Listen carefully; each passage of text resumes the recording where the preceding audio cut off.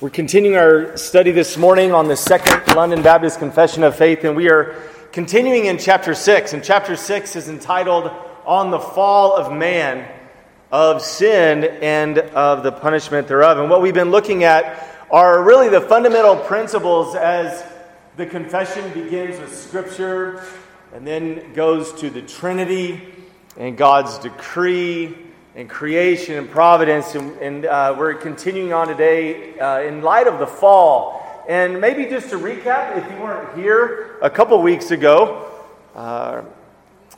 Chris Cox took us through the first portion of the confession on chapter 6.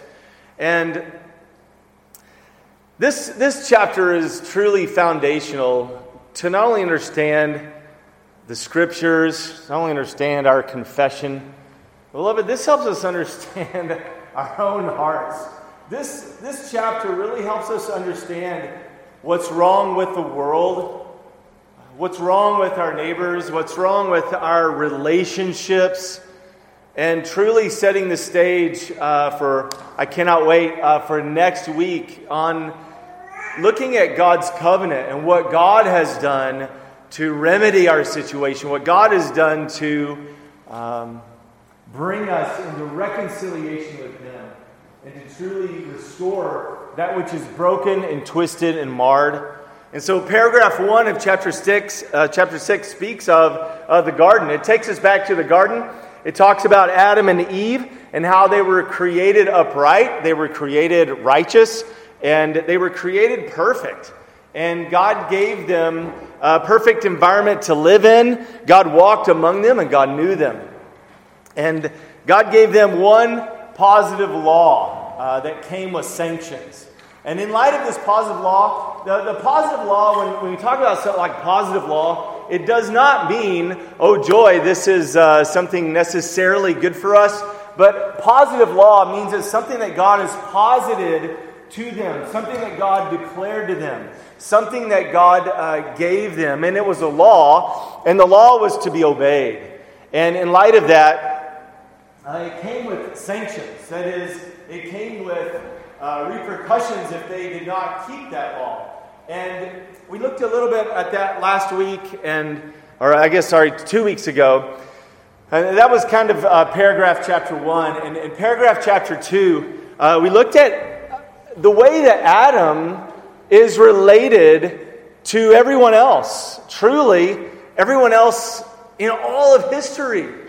I've heard it said that there are 2 men in all the world that are the 2 most important men in all of the world.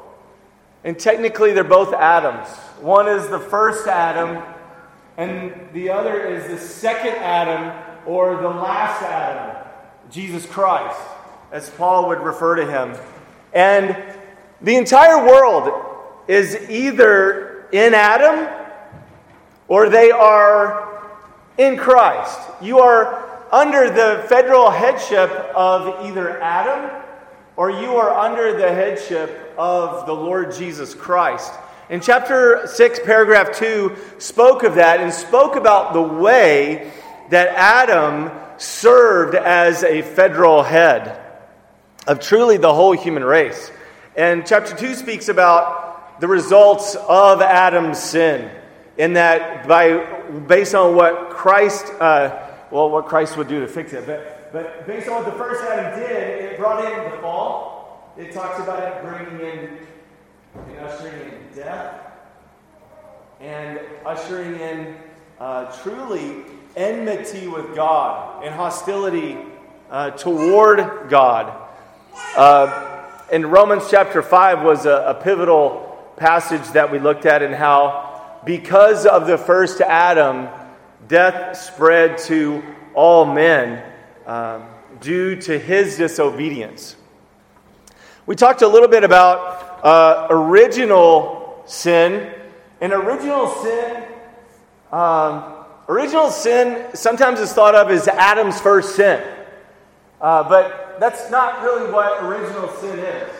Original sin, it's if you want to think about original sin this way, original sin is defined as the effects or the results of what Adam did and how that is placed over all other human beings in light of what Adam did. So his guilt is imputed to all mankind, and typically we hear that and we immediately think that is not fair. That is not fair that we are under that kind of headship. And what he did, that I would deserve judgment of God, that I would deserve not to have, like an opportunity that Adam had, as if, and sometimes I think in our mind, in our simple minds, that, well, if I had my own choice, I would probably fare way better than Adam did.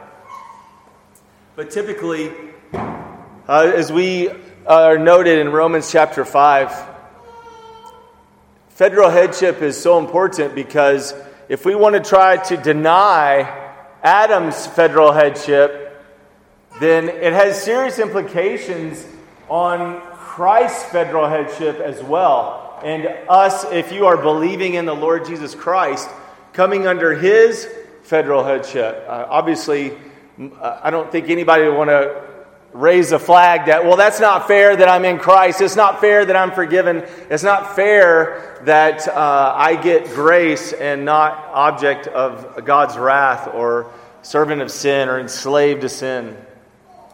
But this is how God has chosen not only to create, but also to bring in the glory of Christ. In the very end of chapter 6, paragraph 3, it ends with the gospel. It ends with these words.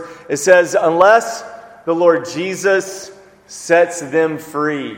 And it gave us a little bit of a picture that even though mankind is dead in sin, we are enslaved to sin, unless the Lord Jesus sets us free, unless God, by his grace, supernaturally, sovereignly, does something to pull down the veil and pull down the blinders that we may see Christ in all of his glory, we actually get what we deserve because of our sin.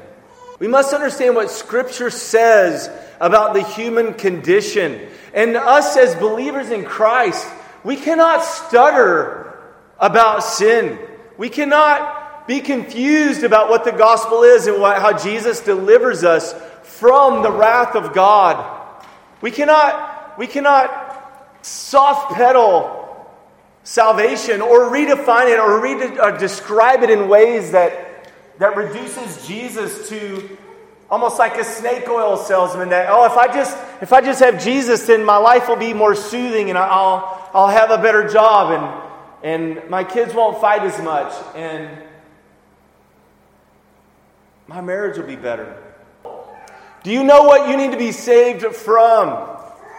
From the wrath of God, from your sinful condition.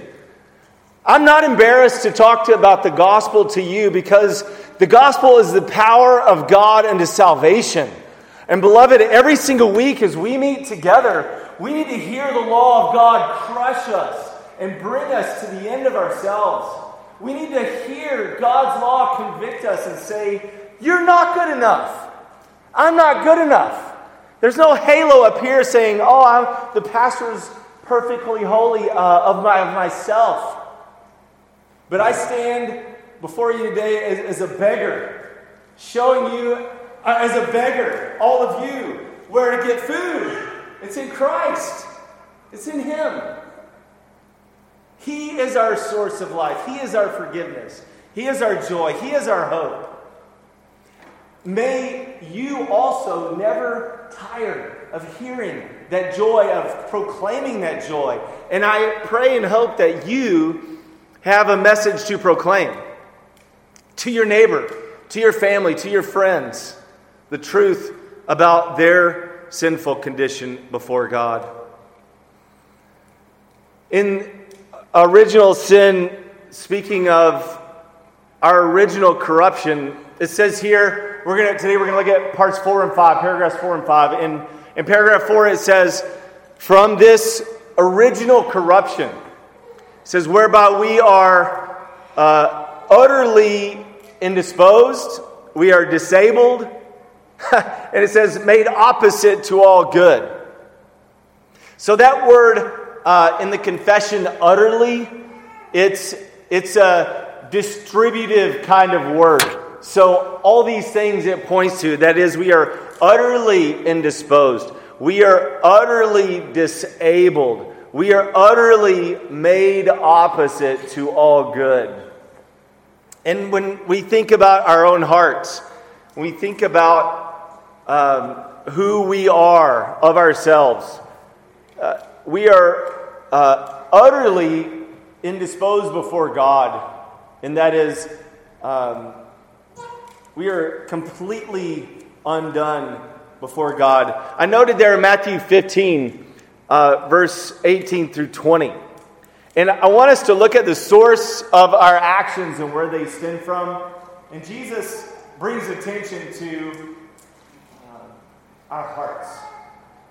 There is a sense in which a source of temptation, a source of sin may be the world and all of its machinations, trying to point you away from God in relation to temptations from the evil one. But here in Matthew chapter 15, Jesus says, He says, do you not know that whatever goes into the mouth passes into the stomach and is expelled? He says, but what comes out of the mouth proceeds from the heart. He says, and this defiles a person. For out of the heart come evil thoughts. It stems from our own hearts.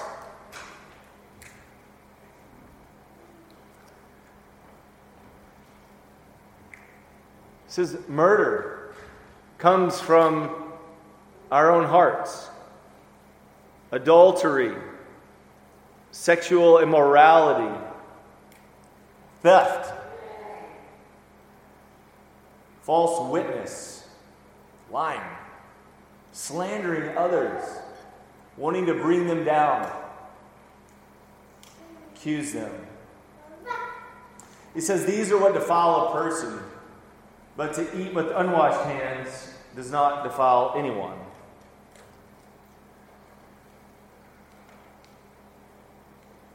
Beloved, even from this passage, we need to understand that even evil thoughts, what the confession is going to talk about in the next paragraph, even evil thoughts, what sometimes is referred to as the first motions of sin.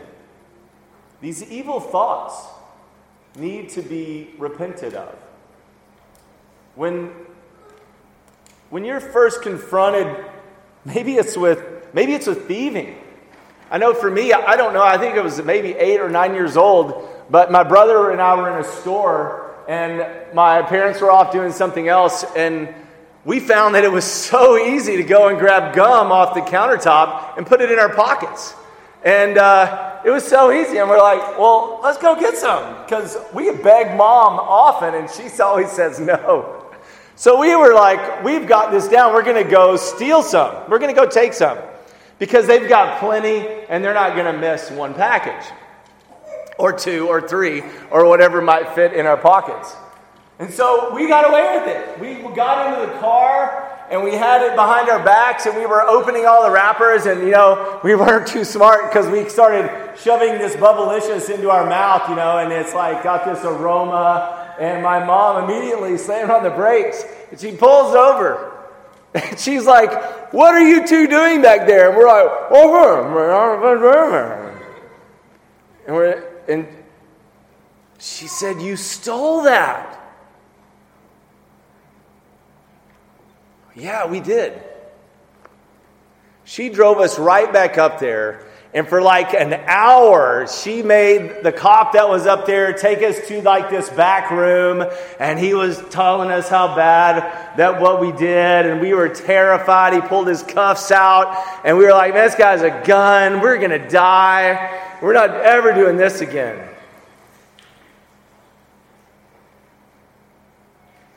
I tell you that because that thieving of that gum started up here. It started in a thought. I want that. It's mine. And Jesus, he calls attention to the corruption of our hearts. And whether you're a 6-year-old, a 7-year-old, an 8-year-old, or a 70-year-old, or 80-year-old, or 90-year-old, we have to deal with our hearts. We have to deal with the evil thoughts in our minds. As unbelievers, we have nothing good in us. We don't have any righteousness of our own. It doesn't mean that we are as depraved as we could be, but we have nothing in us that seeks after spiritual good. And that's what the confession talks of here. It says that we are made opposite to all that is good. That is, even human beings can do things that are relatively good. You can help someone maybe across the street or help someone with their groceries, things like that. But typically, it's because you want someone to praise you, or you're doing it for selfish motives and you're not doing it to honor and glorify the Lord. Here it says, not only that one part of the negative is that we're indisposed and disabled, we're made opposite all the good. And then he says it a different way. He says that we are. They can talk in the confession that we're wholly inclined to all evil. And then it says that it does precede all actual transgressions. That is, the thoughts that we think, the actions that we do, it precedes to actual transgressions. I think I have it a little later, but I'll just find it and read it. In the book of James, this is pretty telling, thinking about not only the mind, but also the heart and our actions in relation to sin. In James chapter 1, in verse 14, it says, each person is tempted when he is lured and enticed by his own desire. Again, just as Jesus said that out of the heart come evil thoughts and theft and murder and corruption and immorality. Here it says each person is tempted when he is lured and enticed by his own desire. Then desire, when it is conceived, gives birth to sin. And sin, when it is fully grown, brings forth death. Sin in any form, however small, is not to be trifled with, even those sins in the mind. So, I want us to look at some scriptures. I'm trying to think how much time we have and be sensitive to that. I want to make a case of how we should be thinking about human hearts before we are born again to a living hope, and how the scriptures testify to man's condition and the fruit of it apart from Christ. So in Ephesians chapter 2, would someone turn there for me? Ephesians chapter 2. Could I have someone read that who has a loud voice? Could someone read Ephesians chapter 2, verse 1 through 3? Cam, will you read that for me? And you were dead in the trespasses and sins in which you once walked, following the course of this world, following the prince of the power of the air, the spirit that is now at work in the sons of disobedience, among whom we all once lived in the passions of our flesh, carrying out the desires of the body and the mind, and were by nature children of wrath, like the rest of mankind.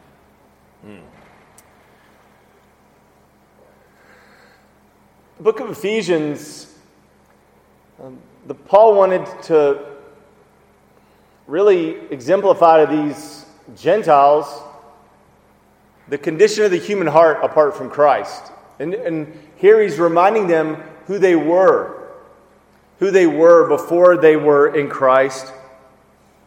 But it really sets the stage for anyone who is not in Christ. It says that they were dead. This is spiritually speaking.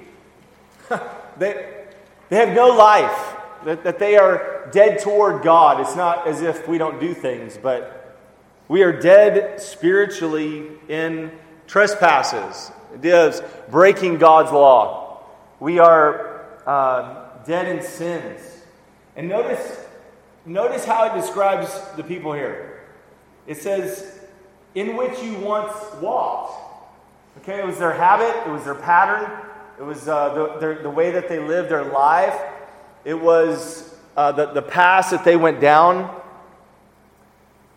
They used to live this way. And then he says, you were following the course of this world. You were following the prince of the power of the air. This is pretty shocking to people that really don't know what the scriptures teach about our spiritual condition, but they're actually following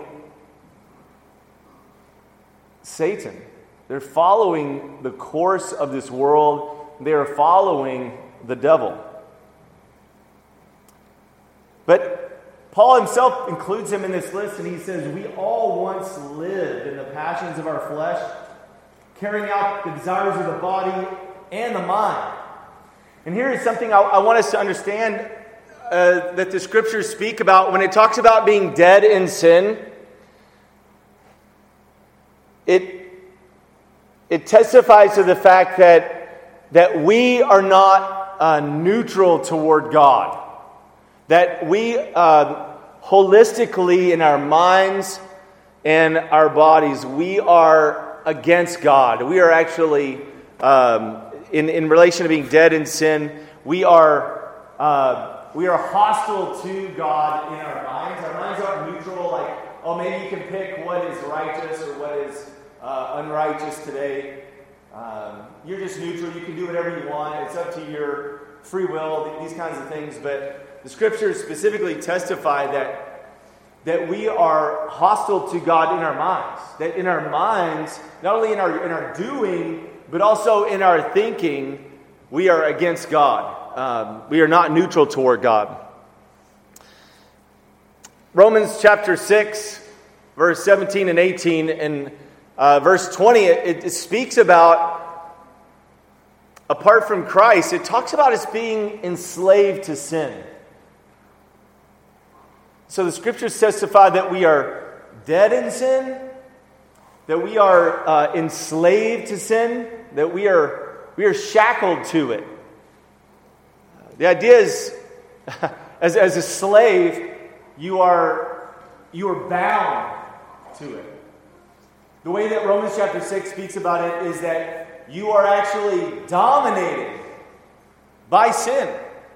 And it speaks about it in relationship to you being a slave to sin, and that sin is your master.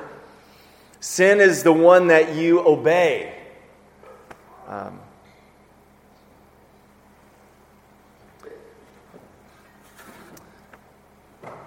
Colossians chapter 1, verse 21, it is explicit, and it says that we are hostile toward God in our minds without Christ. That we are not neutral toward God, but that we are hostile to Him in our minds. So, apart from Christ, sin is our pastime. Sin is the thing that we pursue.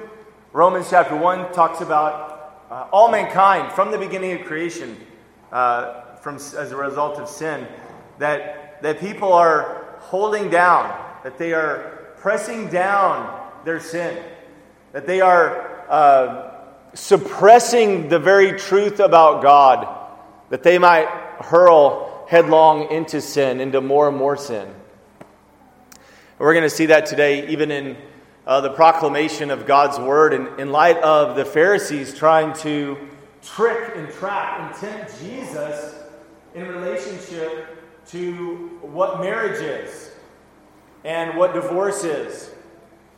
And we're going to see how the Pharisees want to twist marriage, even the understanding of marriage, to such a degree that they want to discard it and reduce it, to cheapen it as low as they could possibly get it.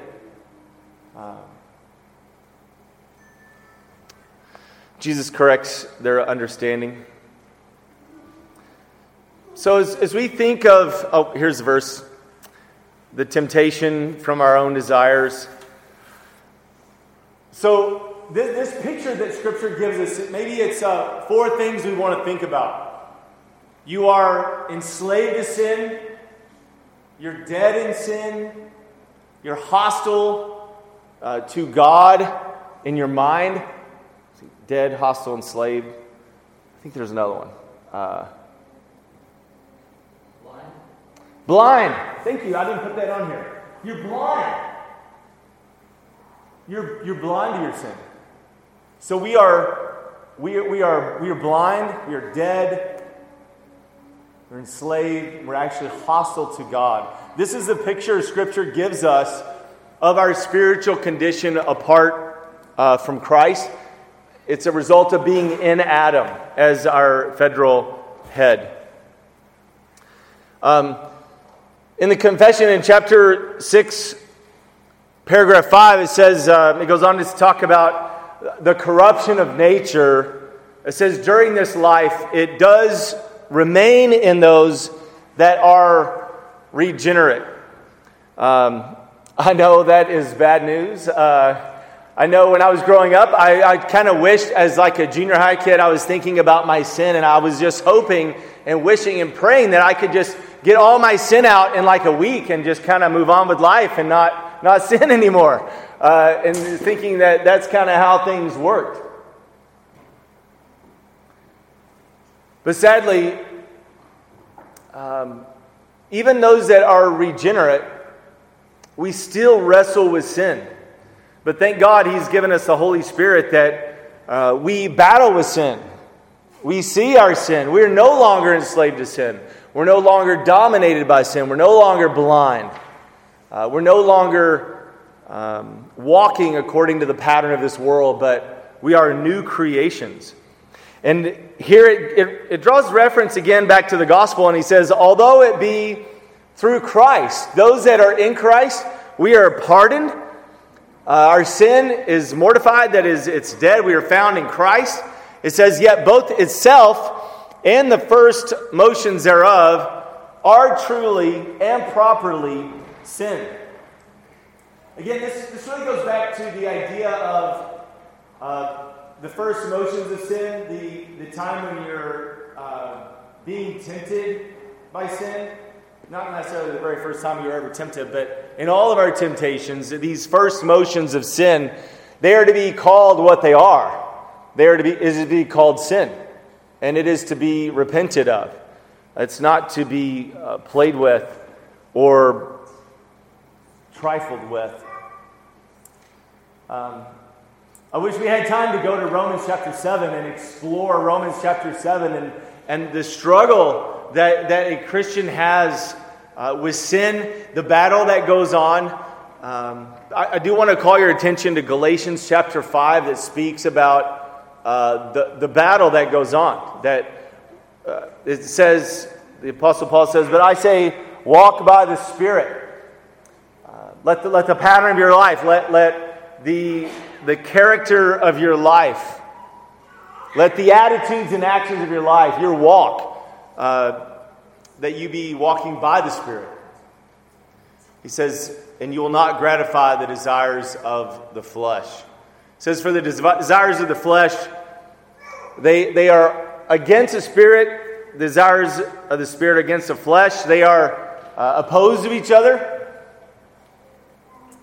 But it's not as though it's like two dogs fighting within you, and whichever one you feed, the other one gains the more power. I've heard that analogy. It's not really the idea, because he who is in us is greater than he who is in the world. And the Spirit who's been given to believers that indwells us, it says that he who began a good work in you will bring it to completion. And because we have the Holy Spirit in us as believers in Christ, the Spirit convicts us of our sin. The Spirit, by God's grace, takes us, and He takes us back to the cross, and He shows us the blood that was spilled from us.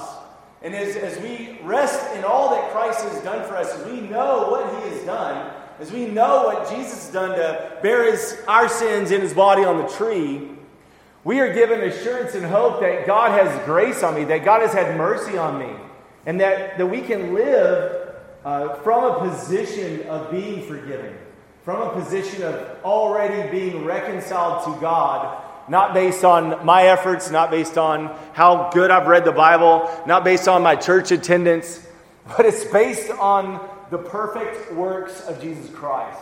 And from that we gain assurance. From that we move and live and aim to please God with our lives, not to try to save ourselves, to try to accomplish the law of our own, but we rest on what Jesus has done in His accomplishing of the law. But here in Galatians 6, it testifies to the confession in chapter 6, paragraph 5, in the idea that the spirit and the flesh, there's a wrestling going on. There is an opposition going on in our hearts. And so, as God is opposed to the proud, but He gives grace to the humble, oh beloved, we are to humble ourselves under the mighty hand of God. As we hear God's law even being read later today, it is meant to lay us low. It is meant to cause us to reflect again on our hearts and say, oh God, is there any way in me that is offensive? Is there any compartment in my heart that I'm hiding from you, that I'm trying to keep from you, that offends you? Any way that is representative of the devil? We want to repent of that. We want to see that for the evil that it is and repent of it. Have a change of mind about it. That we would confess before God our sins. Thank God we have 1 John 1, verse 7, technically 7, 8, and 9. Can someone read that for me? Can you see that? Could I have someone who can read loudly? Read that verse. Ben, will you read that? But if we walk in the light, as He is in the light, we have fellowship with one another, and the blood of Jesus, His Son, cleanses us from all sin. If we say we have no sin, we deceive ourselves, and the truth is not in us. If we confess our sins, He is faithful and just, forgives us our sins, and cleanses us from all unrighteousness. If we say we have not sinned, we make Him a liar, and His word is not in us. If you've been a Christian for any length of time, I hope that your life is anchored in these verses. As the Holy Spirit, through the power of His Word, He reminds us that we cannot say that we are without sin, but thank God He's given us a provision. If we confess our sins, He is faithful. God is faithful. He is faithful and just to, what does it say? To forgive you and to cleanse you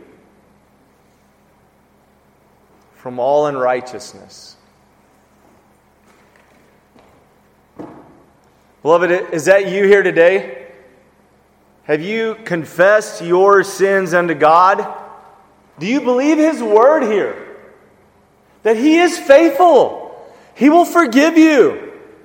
He will cleanse you.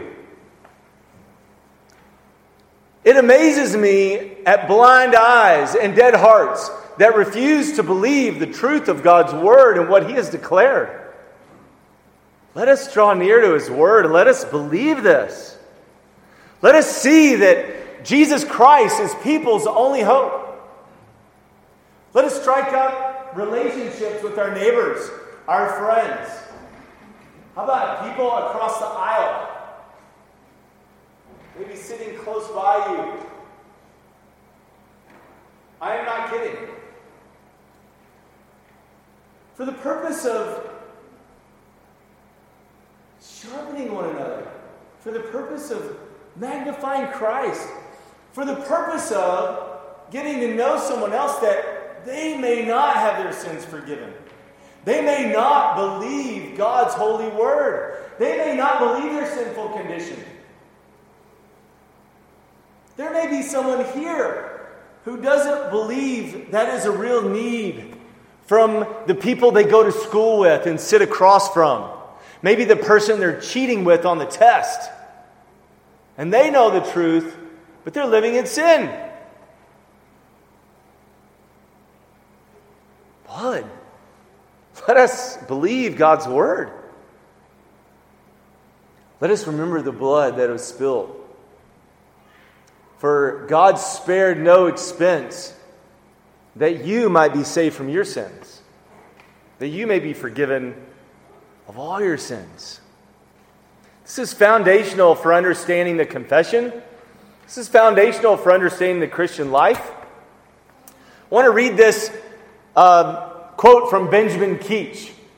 As he talks about these first motions of our hearts, these temptations of our hearts, he says, these self-righteous persons will not be made sensible. That is, in their minds, that they are in a sinful state because of those commendable qualities possessed within them.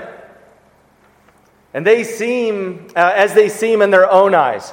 They understand not the nature or extent of original sin, the depravity of their natural faculties. They don't understand the lameness or the impotency of their own natural powers, nor the sinfulness of the first motions of their hearts. Boasting, as one observes, of self-ability in the midst of their utter weakness, and an affection to God under prevailing and horrid enmity. He goes on to say, pride commonly arises from a conceit of some excelling quality, whether the idea is of their beauty, of their parts, of their knowledge, or their affected piety. He said, and these men never being convinced of their own natural deformity, their filthiness, their pollution of sin. I like how he words the next part. The contagion of their soul. They don't understand these things. The universal stain of their nature. Nothing but pollution succeeding in the place of original purity are swelled up in spiritual pride and self-conceitedness. Again, referring to these first motions leading to actions performed and how they are sinful. Beloved, we got to be on guard against our own sin. We need to really understand the nature of mankind. Those that we rub shoulders with, these we are in class with, these that we work with. Maybe if you're a doctor, those that you serve, right? Your patients, who may think they know everything and may have a different view of the world and a different view of what's wrong with the world.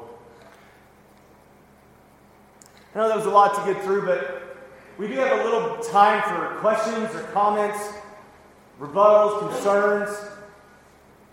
What do you think about these things? Maybe how do we apply these things? How do these things take shape in our lives? Karen. There's a note that I wrote in Tate's my kitchen cabinet this week to reflect on. In that moment that we are approaching the desire to sin, how do we act upon that and choose to follow through with that? We're really showing that our desire to fulfill our desires in our flesh is greater than our desire to obey Christ. So I'm trying to keep that in our mind. Do I want to obey Christ or fulfill my desires? Yeah, she's talking about in our daily lives is, I don't know if y'all can hear in the back, but as we kind of come to a fork in the road, right? We're tempted. So we can either follow self-pursuits and disobey God, or we can follow the Lord and obey Him and honor Him. And that is the crux of sin, isn't it? Do I want to honor myself and do what I want to do selfishly? Or do I want to do what is honoring and pleasing to the Lord? It's good to be reminded of that, isn't it? It's good to be reminded that even as believers, as a believer, you're not dominated by sin. That as you come to that fork in the road, you can say, not now. I'm not going to please myself. I'm not going to seek that which might be the easy road and commit sins of omission or sins of commission.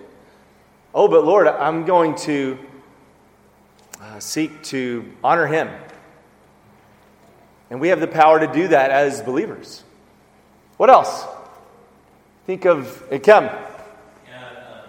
Based on what Karen said too, reminds me of that Galatians 5:16 passage that went over there. It tells us to walk by the Spirit and won't fulfill or gratify the fleshly desires. How often, though, that we look to ourselves and just don't do that, don't do this, don't do that, don't do that, and walking by ourselves, falling flat on our faces, not realizing that it's, walking by the Spirit is also relational with our triune God. So the more that we're developing that relationship, the more we're in His Word, the more it's more of that father-child relationship. When we're faced with a sin, yes, there's going to be that fight. Yes, there's going to be losses, but I don't want to do this to my Father. I have a relationship with Him. If I do this, it's going to hurt that relationship. But if I'm always just trying to do it, try to obey on my own flesh, and I speak from experience, it just fall flat on your face. I'm a failure. I can't do this. God, please forgive me. I'm so unrighteous. Ken, even if you perfectly obey, you're still not good enough. You need Christ. You need that relationship with the Father. And so it's almost like in the middle. The more that we're drawing close to the Father, the further away from sin we're getting. The more that we're going towards sin, the farther away we are getting from God. And so I love that Galatians 5 passage that tells us to walk by His Spirit. And don't try to obey on your own strength. That never works. It's got to be Christ and walking by the Spirit. Yeah, and I love that because it's not only the negative aspect, don't, but also that positive aspect. Oh, okay, well, what am I to do? The fruit of the Spirit: love, joy, peace, patience, goodness, faithful, gentleness, kindness, self-control. I think I missed one. Pastor's not supposed to miss one of those, but when we think about, like Philippians 4:8, right? Whatever is good, whatever is right, whatever is holy, whatever is lovely, whatever is of good repute. What does he say? Think about these things. And say, oh Lord, I want to, what can I do that would be honoring to you? And not just the negative, don't do this thing, but, what can I do? Yeah, what can I do? Definitely go to the Lord in prayer. Jason. So when I got saved at 23, and I was sharing my faith with everyone that I could get their attention, I was, just start growing my faith. But guys like Lee Strobel, I was using them for apologetic methods to build cases and try to reason with people. And then I later came, as I became more reformed, to understand that people are blind, they are dead. And then I came to understand presuppositional apologetics, that you start with the Word and the Spirit uses the Word, and that just made so much sense. But now I'm hearing a lot of other counter-arguments that classical evidentiary, other ways of reasoning with blind, dead, enslaved, sinful people have a place. And I'm still having trouble understanding, it just seems like we need to lead out with the Word, and need the Word. What's the case for against that? Well, I would say that the first thing we need to do is pray. Amen. Pray for those that we are talking with. God uses means to accomplish His purposes. We as human beings, the best arguments that you have will never bring someone to salvation. We can never argue someone into the kingdom, and yet God uses means to accomplish His purposes. And God uses crooked sticks like us, right, to do good and right things for Him as we proclaim the truth. I mean, we want to be faithful to His word, to proclaim the truth. We want to proclaim the gospel with gentleness. You know, it is offensive to people. It is humbling to know that you're in a sinful condition before God. But at the same time, I think God uses the truth of His word, and He uses the truth about where people are, and bringing them to the reality of their lost condition, bringing them to the reality that they are made in the image of God, that they might see and recognize that the truth of what God has declared not only about them, but about His word. Yeah. Kem?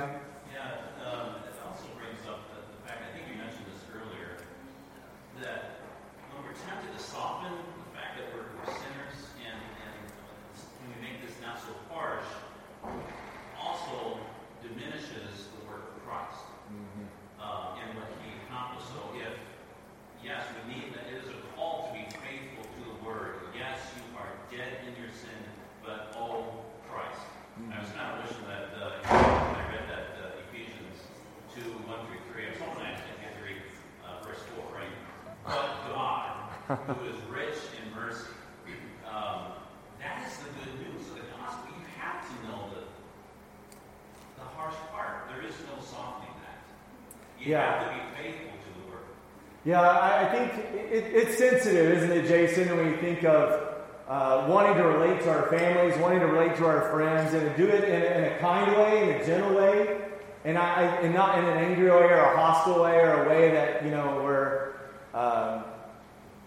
you're trying to, in one sense, harm them or belittle them or... Well, I understand tone and approach, and I get all that. Yeah. But I'm asking is more methodology. Should you be leaning more on Scripture and saying the real issues are suppressing the truth? Or should you be trying to build arguments that build a case with someone that's unregenerate? I don't understand the other side. I get the gentleness, the carefulness, the use of Scripture, the prayer, because it's a spiritual battle, is the way I see it. Right. I hold those things in tension as far as, I know that God uses different means and purposes to accomplish His aims, to bring people and to open their eyes to see the glory of Christ. I think as we are patient with people and gentle with people and try to love them and show them the truth and tell them, I know that we're not going to argue anyone into the kingdom, and as good as our arguments are, whether they're from a classical side or pressing them on maybe their presuppositions, I know that it is of God that is going to bring them to a saving relationship, and I think God uses different things for different people. I mean, it's not a cookie cutter kind of thing, and if you get all your classical arguments down, man, you can drive them right there, and it's like, can't you see? Obviously, they're blind, and they can't see apart from God showing them. But He uses means to accomplish His purposes as well. I wouldn't want to throw either one of them out.